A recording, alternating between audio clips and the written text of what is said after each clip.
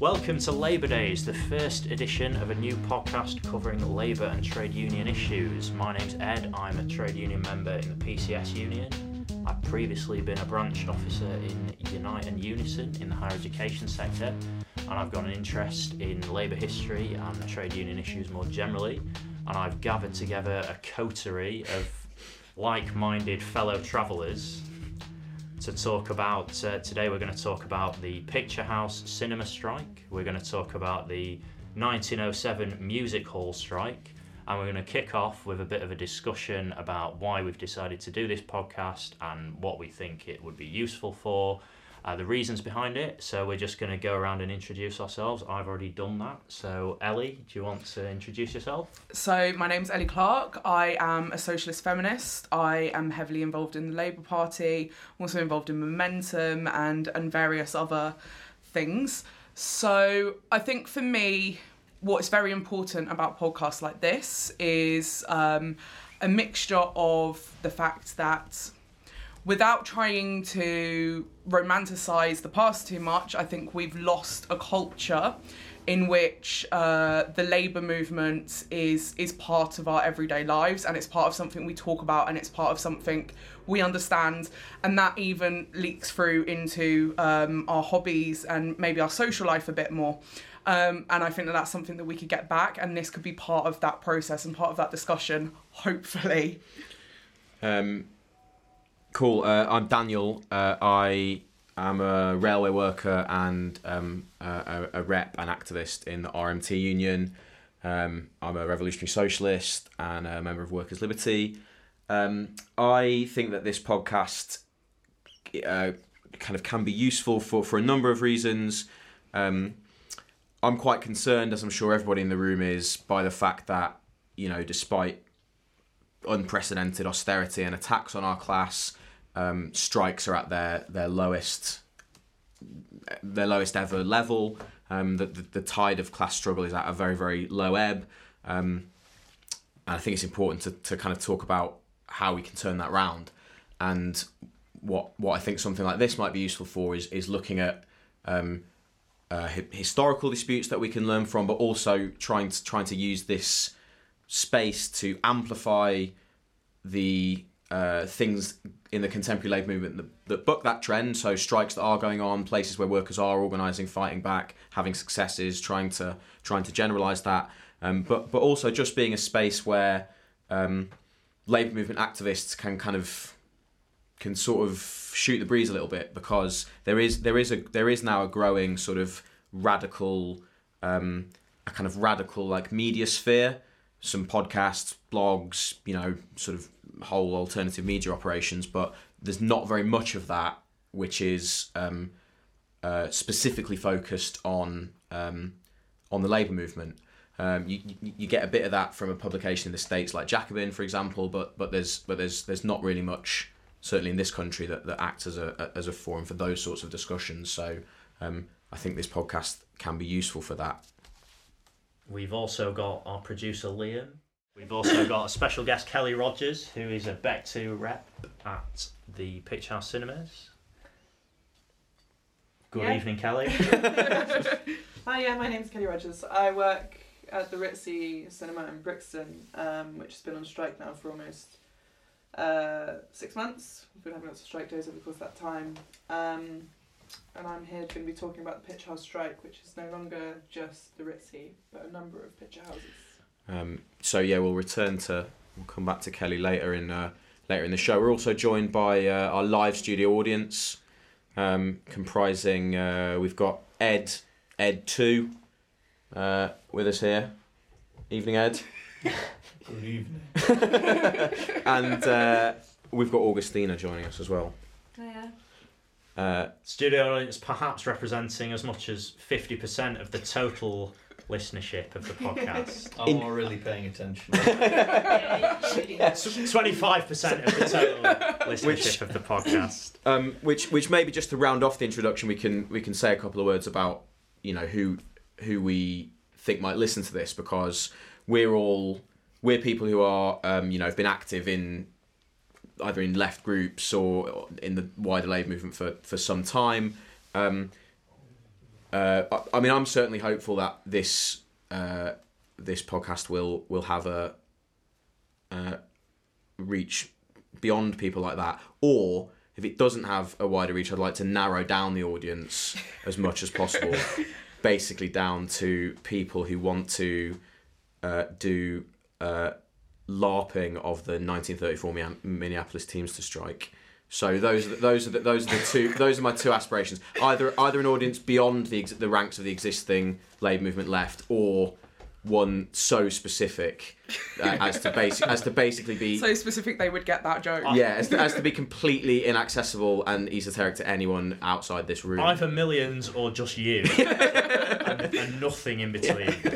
Exactly. For me, it's the case. I think that there is a existing layer of people who are active in the trade union movement on a day-to-day basis, but there isn't a culture in the movement at the moment of talking about discussing big strategic questions, even really bread and butter tactical questions, because you spend, and I'm sure anyone who's a trade union rep will probably agree with this, you spend the vast majority of your time sort of running to stand still, doing the basic sort of stuff that you have to do as a trade union rep. You go to your meetings, you do your disciplinaries, you do your grievances, and if there's a dispute, you organise your picket line. But what you don't do is think in more detail about the sort of big questions around the movement. I mean, there's a lot of ideas that we've had around themes that we could do episodes around. I think it's good that we're starting with a dispute which is quite an unusual and quite an inspirational dispute, and I think probably a dispute that actually a lot of people still haven't heard about, and if they have heard about it, probably haven't heard about it directly, probably haven't heard a lot of detail. And I think, like Dan said, it's trying to amplify the sort of good news, because we're very bad at doing that, I think. The trade union movement, for all that we will pick up on its faults, and I know that we will, we certainly will do that, but we still do a lot of good. We still do a lot of good day in, day out, and we're very, very bad at communicating that even to the rest of the movement, to say, maybe you guys can try some of this as well. Maybe you can do it in your workplace. And if we got even a small audience of people that were interested in learning from other people's experiences and struggles, I think that would be a worthwhile thing for us to do. I think for me the sky's the limit, to be honest. If these guys are the kind of hardened realists of the gang, I'm the eternal optimist. And to be perfectly honest, if I'm not getting fan mail from sort of randoms in Canada in the next 2 weeks, I will consider this a failure. Yeah, I'm out. I think this is a kind of very broad topic, which I'm sure we'll return to if this project goes on. So I only want to say... You mean when this project when this project goes on. So I only want to say a sentence or two about it here, but I think we all share a desire to see a kind of resurgence in class politics, and particularly against the backdrop of the kind of global populist moment on both the right and the left. I think it's fair to say that we're all coming from a place where we think class is still kind of central and is still the kind of key terrain for organising and struggle, and I hope that the discussions we have here can maybe reach out to people who are interested in or involved in kind of radical politics in a general sense, but maybe not yet convinced about that idea about the centrality of class, and maybe start to persuade them on that. Well, this is the special guest segment of Labour Days, and we're very lucky to be joined by Kelly Rogers, who is a worker at the Ritzy Cinema in Brixton and a rep in the Bector Union, who's been involved in the strikes at the Ritzy and now several other Picture House cinema workplaces. So we're going to chat about that dispute and why it's good, if that's all right. That's why I'm here. Great. Well, thanks for coming. So maybe just to start off, for people who might not be aware that the strikes are taking place or what they're about, do you want to just give us some kind of general background? Yeah, so I guess the strike started, if you want to sort of go right back to the strike started really 3 years ago now, in 2014. That was when sort of like the living wage banner was first like properly raised. It was just the Ritzy workers on their own. I wasn't working there at the time. There was 13 strikes over the course of 4 months over the summer of 2014. They got a lot of support, a lot of high-profile press coverage. Eric Cantona came to a picket line. It was very exciting. Brilliant. And at the end of that, there was a deal sort of struck between Picture House and the workers, which basically set out a 26% pay rise, staggered over the subsequent 2 years, which brought us up to what we're on now, which is £9.10 per hour. But the key part of that deal was that over the following 2 years, Picture House would go away, look at its business model and work towards implementing a living wage, and we'd go back into negotiations in June last year. We did that. We turned up, we said, okay, this is our pay claim this time round. We still want the living wage, and this is what you said you would give us, but we also want sick pay, we want maternity and paternity pay, we want fair pay for our projectionists and our chefs and our managers. What do you have to say to us? And they said, well, we don't even want to talk about any of those things, and when it comes to living wage, we haven't looked at our business model, we haven't done anything, because we have no intention of paying you living wage, we never did. We think we pay you fairly. So we came out of that meeting, and a few months later we were out on strike. We struck for the first time in September 2016, and since then there's been, over the last 5 months, we've gone from 1 site on strike to 5, with a 6th balloting. We've now got, only a couple of weeks after the Ritzy started striking, Hackney Picture House joined us, then it was Picture House, then it was Crouch End, then Picture House Central, now Brighton, Duke of York's, and East Dulwich Picture Picture House is balloting currently. So it's quite exciting, and that's sort of the general background. So one of the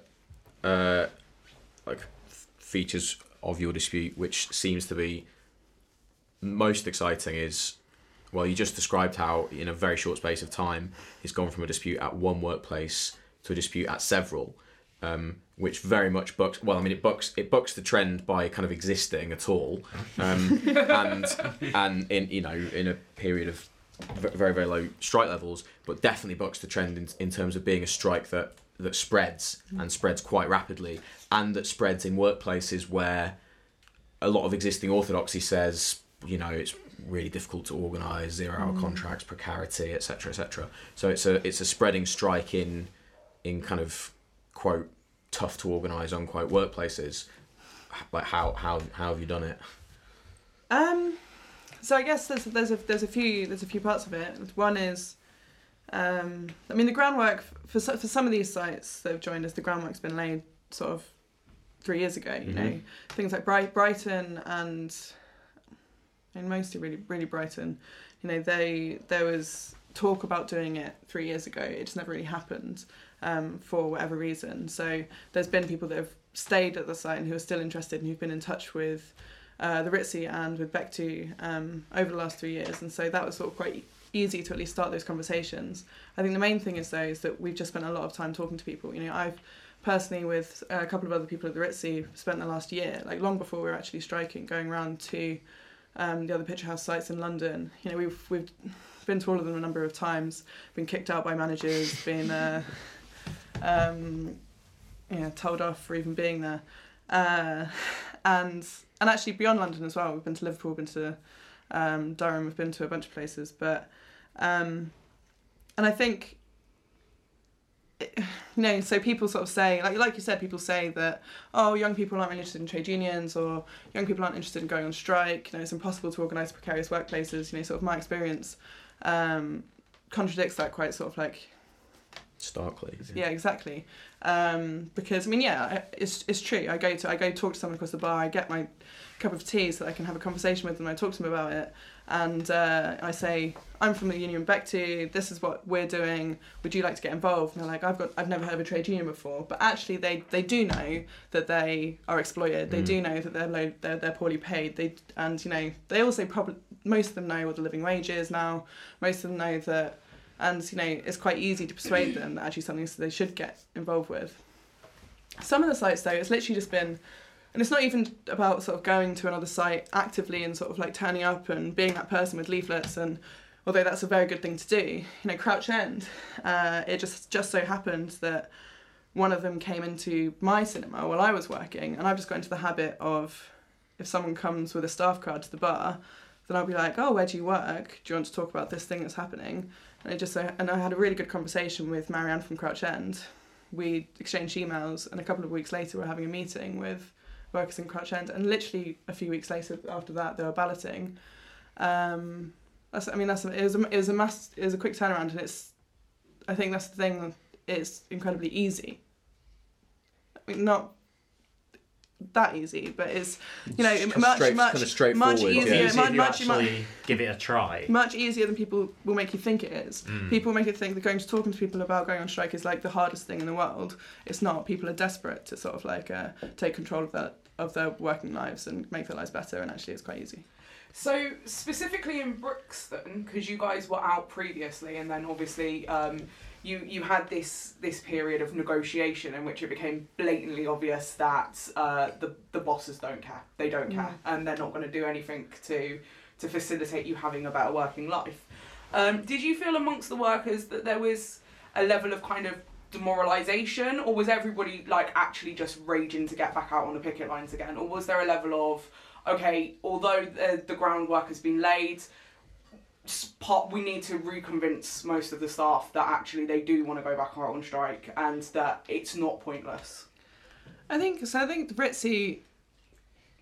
RTSI sort of is actually quite has its own sort of specific sort of thing going on at the moment compared to the other sites, because the other sites, it's very new to them, it's very exciting, none of them have ever done this before, and so they're just like riding the wave of sort of like doing something exciting and which they care about and which is important to them. But this is the first time they've ever been in the press. This is the first time they've ever been called up by a journalist to give an interview. That's exciting for them. For the RTSI, there's there's obviously over half of us probably new, but since have joined since the last strike. But a lot of people are left over from the last one. I think they feel they feel like they haven't really had a 2-year break. They feel like it's been ongoing, and I think they feel very that they care about it all the more because it's been going on for so long. But I think people are it's not demoralisation, but people are frustrated that we're asking for something so little. Like we're not asking for the world. We're not asking, we it's within our rights to ask for much more than we're asking for. We're asking just enough to live on and sick pay and whatever. And yet it's taken years. The first time we asked for a living wage was 10 years ago in 2007. Some people are still here from that strike back in 2007. People have been literally fighting for living wage for 10 years, and yet, so there's frustration there, and so I think we've experienced, I wouldn't call it demoralisation, but doubts have definitely been there more at the RTSI than the other places, and and I think that's why the fact that it's spread has been not only our greatest strength in the sense that it's how we're going to win, but it's also been our greatest strength in the fact that, who knows, we could have still been striking 6 months into the dispute just on our own, but probably not. And I think the fact that Hackney joined 2 weeks after we did, and they have just been so enthusiastic. They've been having a go at us for not going on strike as much as they are. They go on strike, they picket for 9 hours, and then they go clubbing until 10 o'clock the next morning. Just like the old dockers. I mean, you laugh, but a docker would drink you on the... Oh, absolutely. So one of the aspects of the Pitch House strike is that you've picketed in a way which is perhaps more effective than most people are used to picketing over the last few years. Can you talk about the way that you've organised picket lines? So how do we picket? I mean, we want to have very lively pickets, we want to have very active pickets, and we want to make sure that, and you know, we try and make sure that everyone who's picketing knows how to argue with someone about crossing the picket line, and you know, have the basic spiel there ready so that they can deal with, because we're not.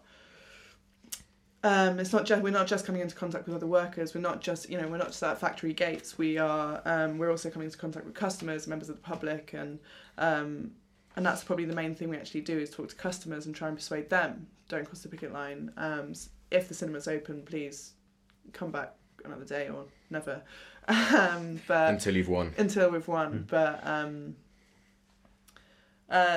and you can see sort of like where that's been successful. The most recent one being the last strike we went on, where it was the first time we had a regional site out. It was Brighton.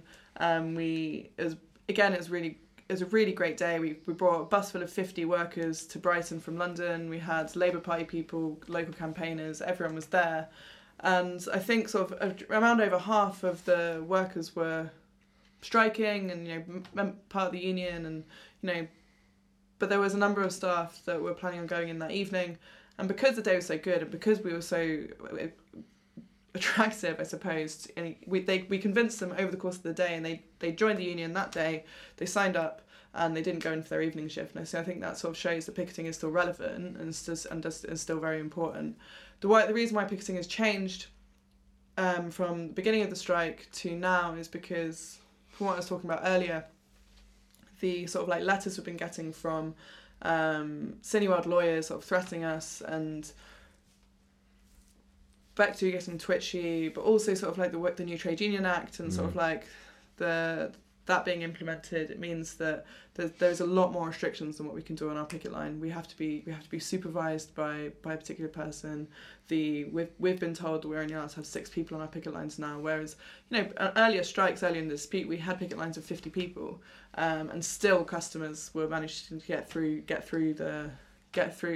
without talking to us. I mean, some customers would literally take the picket line at a run so that they weren't being stopped by workers. But it's not true legally even now that you can only have 6 people on the picket. That's true, and that's what we are saying to our officials, and even and if pressed, they'll admit that.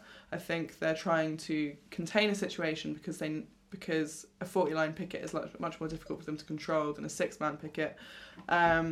That's something we're continuing to contest, because it's important for us that we are able to have strong picket lines, and because they've worked, you know, I don't think we'd have the momentum that we do now if it wasn't for the sort of strength of our strikes 6 months ago.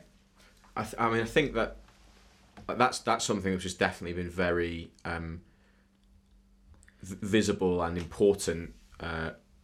I think about your disputes, because there is a culture in the contemporary labour movement that sees pickets as a sort of token protest, whereas historically pickets have been something that's very directly strategic. It's about being a physical block on the workplace and stopping people from scabbing. And your dispute has kind of used picketing in that way, in a way that in a lot of other, and even much bigger strikes more recently hasn't necessarily. And I think that this is one of the areas where the Trade Union Act should be basically is one of the areas where we're best able to organise defiance of it, because although the law has tightened up on what you're allowed to do on a picket line, I mean, I think that should be tested. What are they going to do if there's if we put 50, 100 people on a picket line? Are they going to arrest? They're going to come and arrest everybody. I mean, having strikes where we mobilise 50 to 100 people to be on a picket line would be a great thing. You say that, but we did do it. Exactly. And I think that's. I mean, obviously it's mostly comprised. I mean, so we had some. Well, the first time that the Ritzy was open on a strike day, I think they got a bit cocky because it was a short strike. We're basically going to be striking for a couple of hours, like walking out and walking back in. So they just thought they'd keep it open. So we made sure that pretty much every member was on that picket line, but also put a call out on social media saying like, if you're going to come to a strike, come to this one. People did. People came from all over Brixton, and so we did have incredibly strong pickets. And I think they are getting nervous, and of course they are, because we've gone from 1 site to 6. There's 21 picture houses, so we've got over a quarter of the sites, and we've got the biggest sites. All of the flagships, all of the money makers are now unionised. They're now out on strike. They're in a very sticky situation. I think I'm quite confident that we're sort of entering sort of a new stage of the dispute where the momentum is still there. We've got, like I said, East Dulwich sort of hopefully coming out soon. We've got ideas about what the next sites are going to be to line up after them. We know where it's going to grow. I think they're going to have to start negotiating soon, so we'll see. Okay, so segueing seamlessly into the history hour with Professor Edmund Mustill, a kind of idea, a sort of rough idea we had for the format of the podcast, which we won't necessarily stick to each time, but we're going to go with for the first one, was that we would talk about a contemporary dispute and a historical dispute that the themes of which kind of echo each other in some way, and maybe draw out some parallels and discuss some contemporary sort of resonances. So the good professor here is going to be giving a little presentation on the 1907 music hall strike, which is not a strike I was at all aware of until Ed told me about it. Yeah. Ellie? I had no idea it existed. Kelly? Until I read that. No. No. It's a slightly obscure strike, and maybe you might say, Ed, just in introducing it, why you decided to pick this one rather than, it's our first episode, and we could have looked at a famous strike or one of the strikes that's kind of venerated in the pantheon of Labour history in this country. So why have you gone for a kind of relatively obscure dispute, or is the fact of its obscurity precisely why you've gone for it? I think because you are a massive fan of obscurity. I'm a massive nerd. Yeah. That's a big reason. I think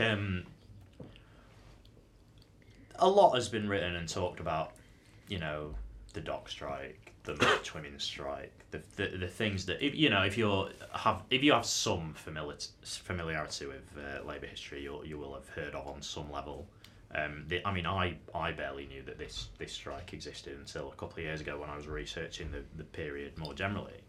I think one of the interesting things about it is that we're talking about the Pitch House strike, and we'll talk about this afterwards. We're talking about the Pitch House strike. It's in the entertainment industry. It's the unions that are involved in this were the direct ancestors, sort of industrially, of the unions that are involved in Pitch House.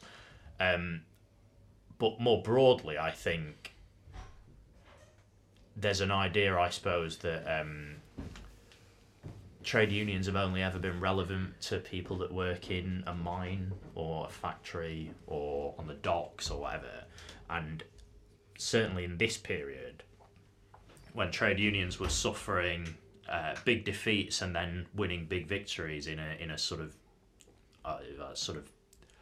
cyclical sort of process, and were growing very, very rapidly, but also then shrinking very, very rapidly and growing again, that it wasn't just the Dockers Union, it wasn't just the Miners' Federation. There was also all sorts of stuff happening. This was also the period when a lot of white collar unions, like the teachers and the and the ancestor of like USDOR, the shop workers union, all of these unions can sort of trace their lineage back to this period at the turn of the 20th century. And this myth has really taken hold that it was only ever sort of industrial manual workers who were in trade unions, and so therefore the decline of that sort of work means inevitably the decline of the trade union movement. But this is an example of a successful dispute undertaken by people that weren't working in a factory or a dockyard or whatever. So it was, and the fact that it was successful as well, which I'll talk about in a minute. So yeah, those are the reasons. Are they good enough reasons? Are you going to listen to this to the story of this strike? Yes, they are. They're all absolutely admissible. Daniel is satisfied. Ellie, are you satisfied? I'm satisfied. I'm happy. Kelly, are you satisfied? Definitely, I'm on the edge All of my right. seat. Producer Liam, are you satisfied? He's giving the thumbs up. All right. All right.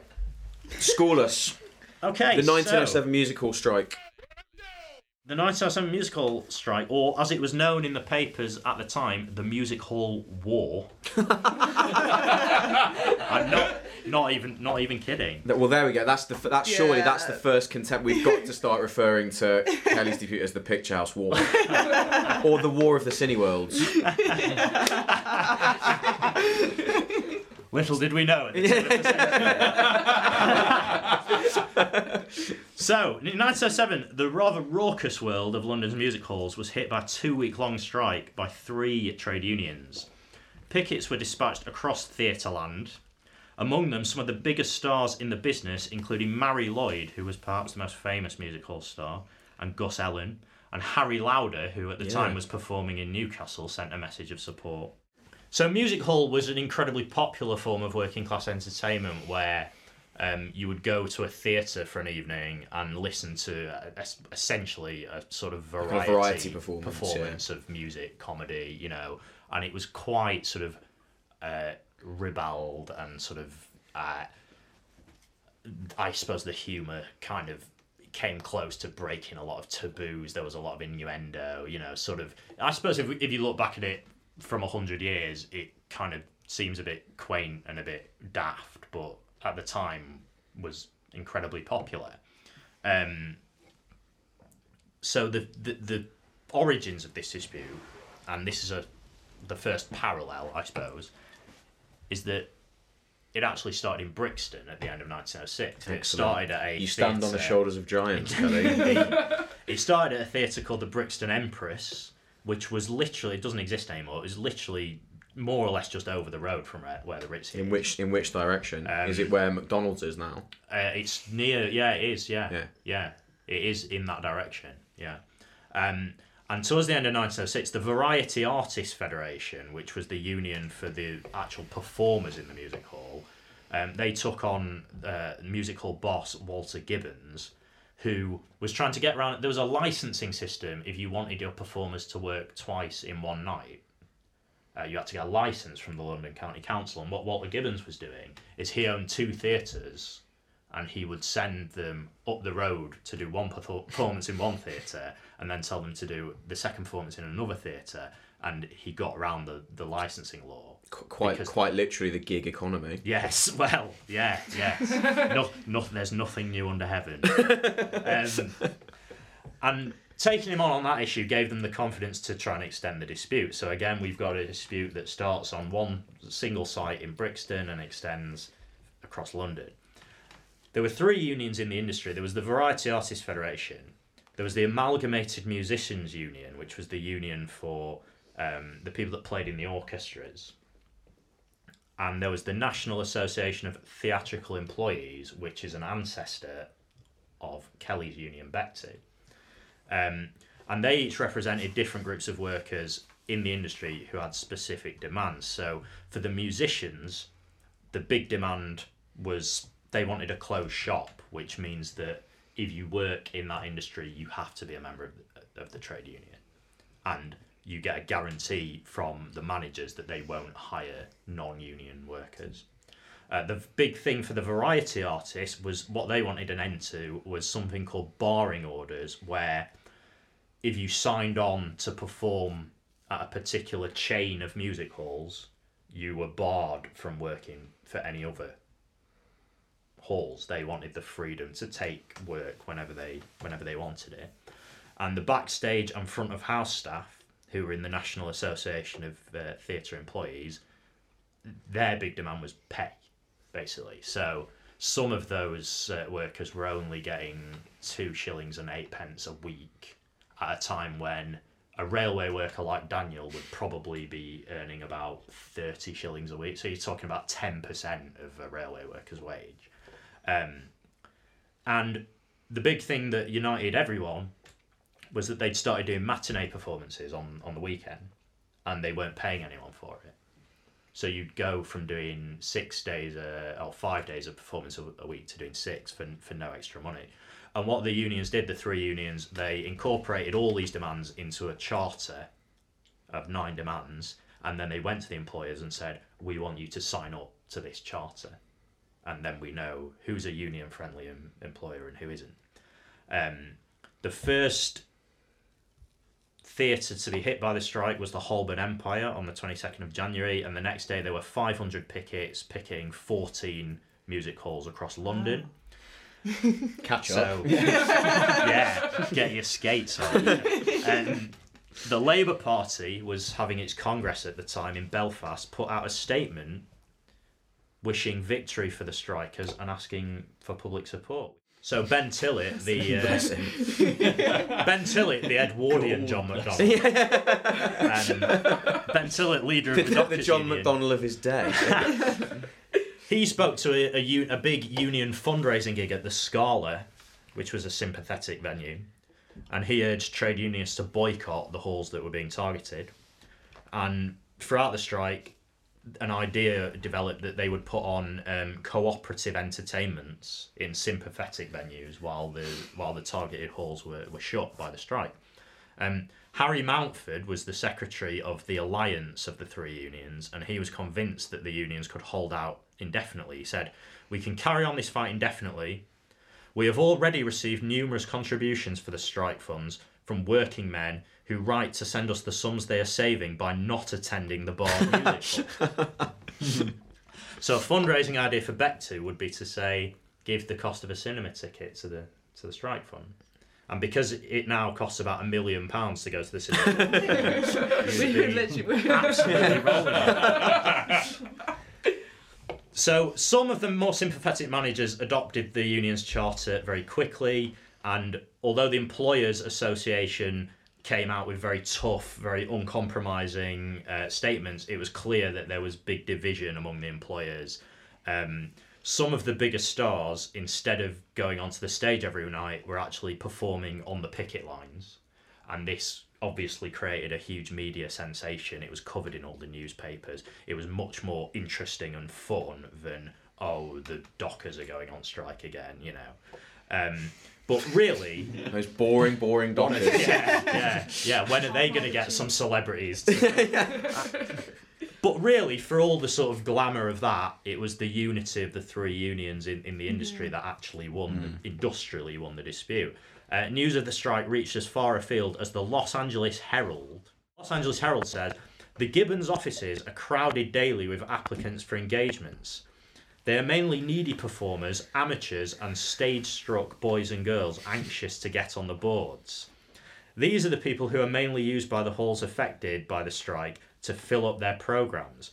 I asked Mr. Mountford, Secretary of the National Alliance, why the pickets did not try to win over the amateurs.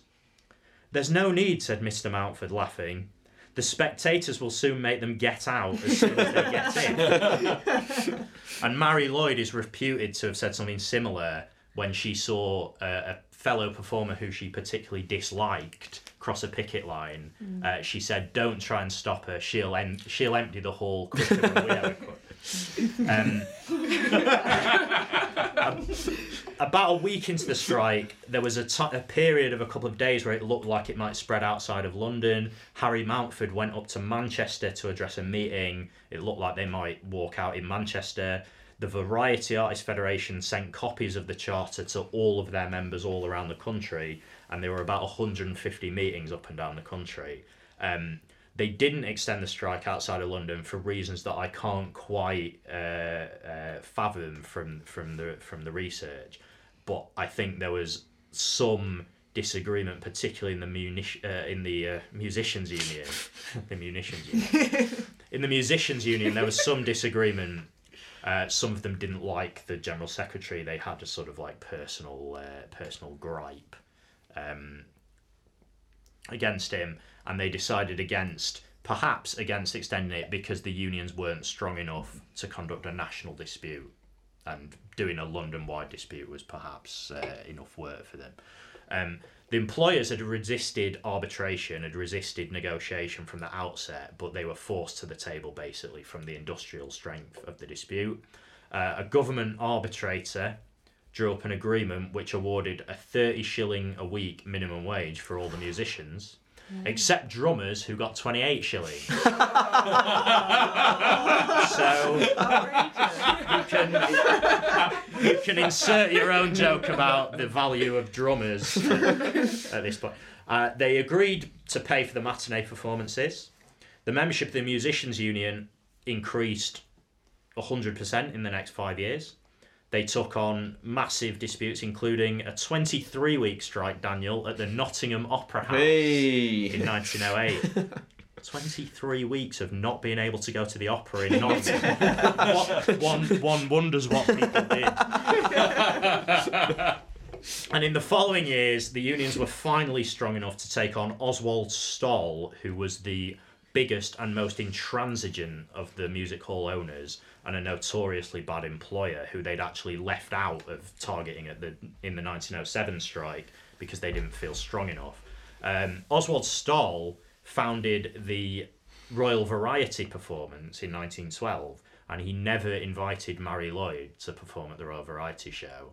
And I like to think that's because she was a trade union militant and he was the Royal Variety Show that still exists. Yes, that, the very same. Jimmy Carr goes on and all that. The very same, yeah.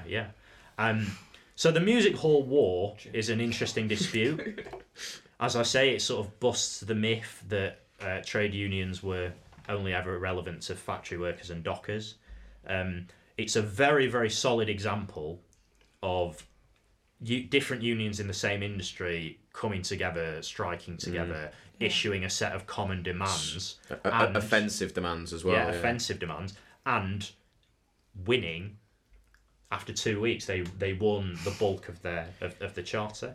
And you had a set of relatively highly paid workers, the music hall stars, the celebrities, standing alongside people who were earning literally a pittance, And it was probably one of the first strikes that I can think of that benefited from celebrity endorsements and kind of sympathetic press coverage because of that.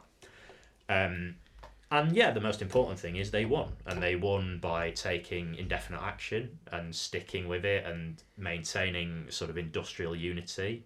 And after a fortnight, the bosses caved in. And amazing.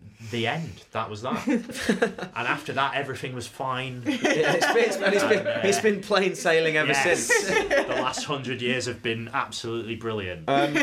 All right. Well, thanks very much for that, Ed. And we should, at this point, thank the absent member of the Labour Days team, Holly Smith, who is based up in Newcastle and did a lot of the research for that presentation, so thanks Holly for that. So cool. I mean, there's a lot to kind of pick apart there.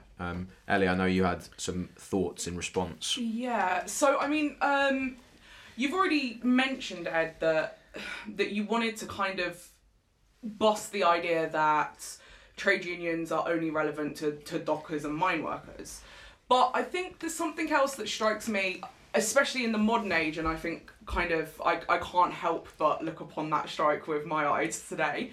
But there's also something deeper. It's not just that unions are only relevant to certain types of workers, but actually certain types of people are not workers. And I think that that's something that can be picked apart a little bit more. So I know, for instance, where I work, there's like a graphic design firm upstairs from me, and those guys are factory workers in the modern sense. They're designing things by like hourly salaries, and I would hazard a guess that if you spoke to any of them about being working class or workers, that would just be completely absent from their understanding of themselves, and this is kind of a myth we've been fed. So I'm not really sure if that's a question so much as just a statement of my thought, but I think that's something worth unpicking a little bit. This idea that musicians are workers, especially like session musicians or musicians in the pit. Yeah, definitely. I mean, the thing which I thought was it's just kind of important about it, and which is something that's like almost entirely absent contemporary labour movement strategy, although not from the strategy of the Picture House dispute, which is one of the things which is great about it, which is that this was it was an offensive strike.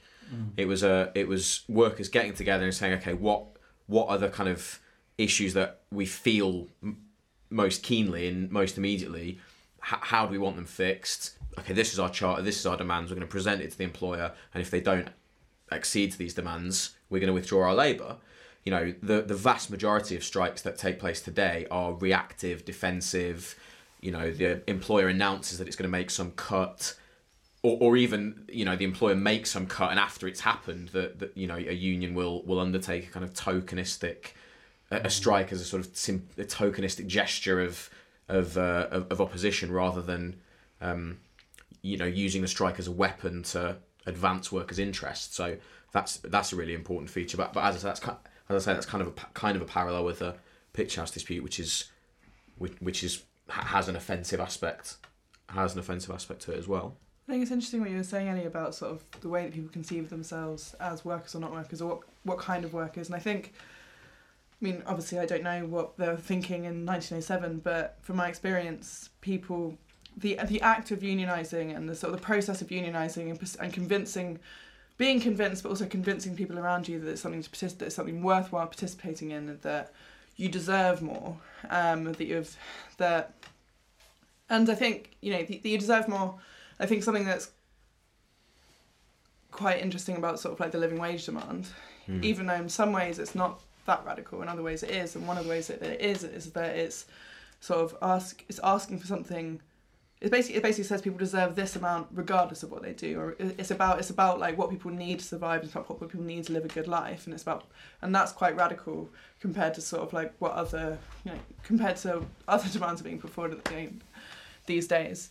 But I think for a lot of people at Picture House, you know, like we're bartenders, we're front of house staff, we shovel popcorn and clean screens, and you know, like you're constantly, I think there's people sort of, the process of joining a union and asking for more and demanding more has empowered people and made them feel more proud of what the work that we do, and we see ourselves in a different way as a result of that.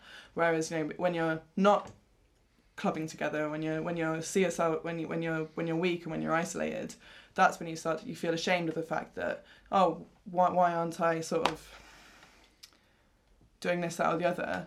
Why am I just a bartender? But actually, no, we enjoy bartending. You know, we want to work in a cinema. We enjoy what we do. Some of us do it because we need to. But the point is, like, irrespective of that, we all feel better, and we all conceive of ourselves differently as a result of sort of like taking action, as a result of going on strike, and as a result of convincing people around us that they should too, and they also deserve more, just like we do. I think there's like a term that we should maybe clear up here at this point. So the phrase living wage gets sort of bandied around a lot. You will see it in press, you'll hear it all the time. But what does living wage actually mean in monetary terms? Okay, yeah. So the living wage is, so the living wage figure that we've opted for is £9.75 in London. I think it's £8.45 outside of London, and it's been set by the Living Wage Foundation. But the term basically refers to what you need in order to be able to pay your rent, pay your bills, and have a little bit left over to sort of live a fairly decent life, you know. And it's been calculated by the Living Wage Foundation. Actually, the TUC also has a living wage rate, which is higher.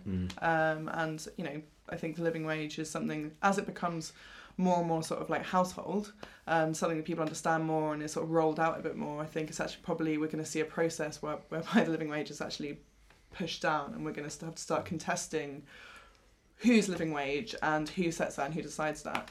But at the moment, I guess we're at the beginning of that process, but the idea behind it is, what do people need to live? Well, they've already called the minimum wage, rebranded it as the living wage, haven't they, in order to kind of conflate those, you know, the idea that a living wage is something that you need to have a decent life, is giving way to the idea that a living wage is the sort of bare minimum. Yeah. I guess to bring Kelly back in, well, firstly, did you have any like further responses to the history, and then secondly, whether you could just say a little bit more about, I mean, you touched on it a moment ago just after Ed's presentation, but whether you could say a little bit more about the kind of nature of the work in your workplaces, and your views on the kind of debate about whether the proliferation of kind of 0-hour contracts and very like precarious models of employment have rendered workplace organising a kind of thing. I mean, your own experience kind of blows that out of the water, but maybe you could say a bit on that debate. Yeah. Okay, so in terms of the work that we do, I mean, I said it before, sort of, I'm a bartender, I do all of my shifts on the bar, but my colleagues, we've got people, we've got chefs, we've got kitchen porters, we've got front of house staff that sell tickets and clean screens, we've got, their ushers, we have marketing workers and events organisers. So, and I guess, like, as we were sort of talking about just now, whether people define themselves as skilled or unskilled, or people define us as skilled or unskilled, and people what people think the kind of people who are in these jobs. I think part of the living staff, living wage, which is our sort of slogan, what that is about is sort of blowing some of the myths sort of away, because so for example, people assume that we're all really young, or we're all students, or we're all just passing through, and we are, I think, younger than your average trade union branch, but by some by a factor of a generation. But we're not a very small minority of us as students. There are people that have worked at the Ritzy and the other picture houses for 5, 10, 15 years. Some of them have been on strike. This is their third strike in that period. And well done to them for keeping it going, for keeping the union branch going for that long. We're comprised of large numbers of migrant workers from in the EU and outside of the EU. We have people with families, children. People are going off on paternity and maternity leave. Quite a few people have gone off since while I've been working here, which is just over 18 months now. Our work is unskilled according to other people, but I'd like to see some of my mates try and do my job. I think they'd struggle. So that's sort of what we do day to day, and I guess, like I said again, I just like to say again, but the point of our campaign is that it literally doesn't matter. It doesn't matter whether I'm the most industrious, sort of like a hard-working person that sort of like gets there 5 minutes early every shift and sort of like works my butt off the whole way through, or whether I literally, or if I stand around and sort of like go and have a fag every 15 minutes. It doesn't matter. Everyone deserves to be paid properly, and everyone deserves like a decent life. And I think that's actually why the living wage is important. And I think our work has become much better, and our workplace is fantastic. The reason why we love it so much is because the union is there, and because it has been there for so long. We've got this sort of sense of sort of like solidarity and sort of like friendship, which I've never experienced before in a different workplace. In terms of whether organising precarious workers is obsolete, no. Obviously, I think that it's very much possible. It's easier than you think it is, and it's incredibly worthwhile. I think, following on from what we were just talking about sort of like creative workers, though, I think unions in general, at least in my experience, have a problem in terms of that they don't see precarious workers as worth their time, because I've been told by union officials that one of me or my colleagues is worth a tenth of a BBC worker, or a fifth of a BBC worker, because the amount of subs that we're going to be bringing into the union. And that's what it's all about, isn't it? And but the fact is, my union has grown, has been growing a lot. It's like something like 16%, it grew last year. Where is that coming from? It's been coming from us, actually. And I think Bectu has realised, and it's good, it has been supporting our strike, and has been putting the money in, it has been financing us. And I think the reason why that is because we are getting members. It's not just in Picture House, where we've multiplied by 5. It's in other cinemas and in other low paid workplaces in our sort of industries that still there's a reason why every single Bectu leaflet now has a picture of a Ritzy worker on the front. It's not just because we're young and and appealing in that sense, but also because I think they realise that we are quite exciting, and so yeah, like it is possible and it is easier than you think it is, and we should all do it.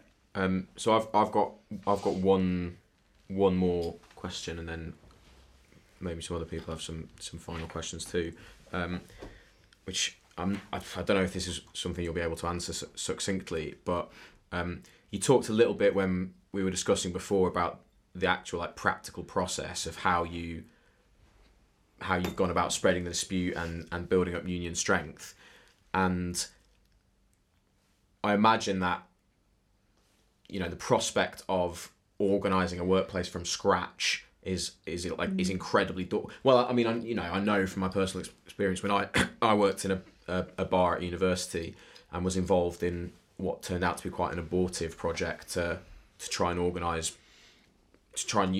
kind of bits of bar work in Sheffield, and it is incredibly hard, and it can be quite daunting. So, what would you say to somebody who's working in maybe a similar sort of workplace to yours, service or retail sector, similar types of work, that wants to organise, wants to fight their boss? Like, how do you go about it? What's the kind of first step? Sure. I mean, yeah, it is hard, and like, you know, the Ritzy is not the first place that I've tried to unionise. Before I worked at the Ritzy, I worked at the Royal Shakespeare Theatre in Stratford-upon-Avon, again, as a member of Bectu, and that was, I mean, I guess it also wasn't starting from scratch in the sense that every other department in the theatre, you know, the sound technicians, the light technicians, they were unionised, a large number of them were unionised, and so, you know, we had union members in the theatre, but bartending and waiters and waitressing and my catering department where I worked, we had like none. We had, I think there was 2 members that never did anything, and they just had been for a while. And me and a friend, we went in and we started work, and we knew that, well, why wouldn't we try and sort of unionise our workplace? And so, and within sort of 9 months, we'd managed to get from 2 to about 60 union members in the department. The way and that was hard because there was no one else like us in the theatre, that was unionised, and people were very apathetic. And Stratford-upon-Avon is like pretty but shit. And not the hotbed. Not a hotbed of working political activism, but. Like the two lessons I think I take away from that is like you just have to be confident. Like it is quite daunting, going up and talking to someone for the first time about something political, especially when you know that person isn't political at all and they've never really thought about it before. It's daunting, and you know you get sort of, you know, treated affectionately as sort of like the mad socialist one, but if you plug away at it and if you keep on talking to people, they are convinced because it's very relevant to them, and as long as you're not actually mad, then you can persuade them that it's in their interests to join your union. And secondly, I guess there is a trade union movement out there that is desperate to give it support. Like if you get in touch with your, not just your union, but you know, other work. So I rang up the Ritzy actually before when working there wasn't even sort of like on my horizon. I got in touch with someone from the Ritzy because they were going on strike at that time, and I called up with them and I asked for their advice, and we tried to organise a meeting where they'd come down and talk to us, and they were very willing to do so. And you know, likewise, I would do it for people now. You know, we would always do that, and we're going to another cinema, the Genesis Cinema in North London, because they've got in touch with us and said that they also want to do it. There is in Stepney Green. Yeah. Great cinema. Actually happened. So like Daniel's favourite cinema. This is a good example of celebrities sort of like working very well. So Ken Loach, sort of like #1 fan of the Picture House strike, was happened to be doing a Q&A at the Genesis Cinema and mentioned the fact that Picture House workers are on strike because he is genuinely a big fan, and so they were like, oh, that sounds great, and if Ken Loach is saying that you should do it, maybe we should. So Ken Loach playing the Gus Ellen role. So they got in touch. Now we're going to have a meeting with them, which is really exciting. So I guess those would be my two things. All right. Well, Kelly, do you want to just say in summary, like, what people can do to support you? So I guess the main one is donating to our strike fund.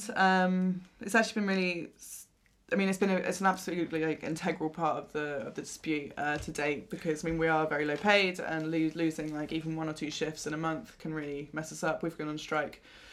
I mean, between all of the sites, it's something like over 30 to 40 days of strike action. You know, we've had over almost £20,000 in donations to our strike fund, and around about 15,000 of that has gone out to the workers so far. That's very important.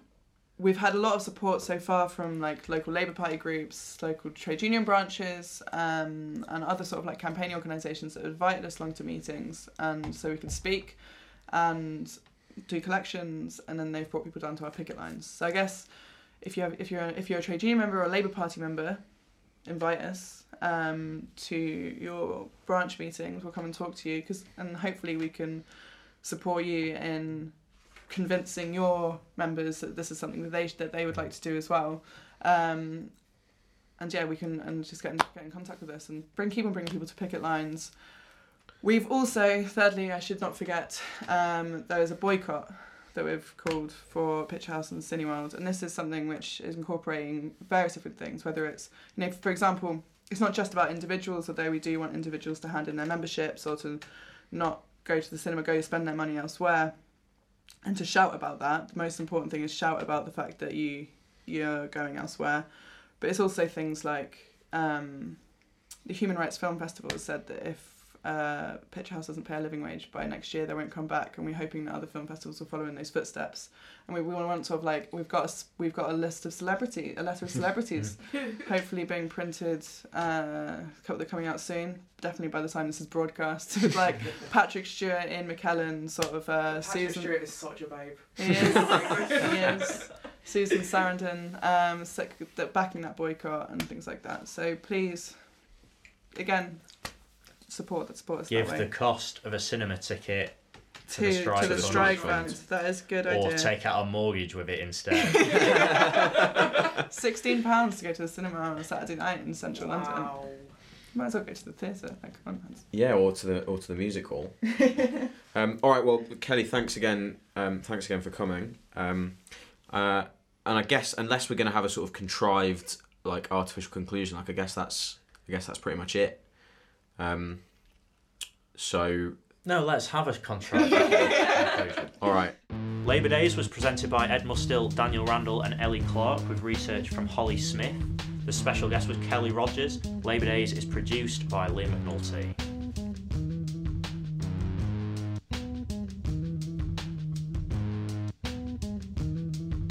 Did we get the Ed Sheeran bit in another bit?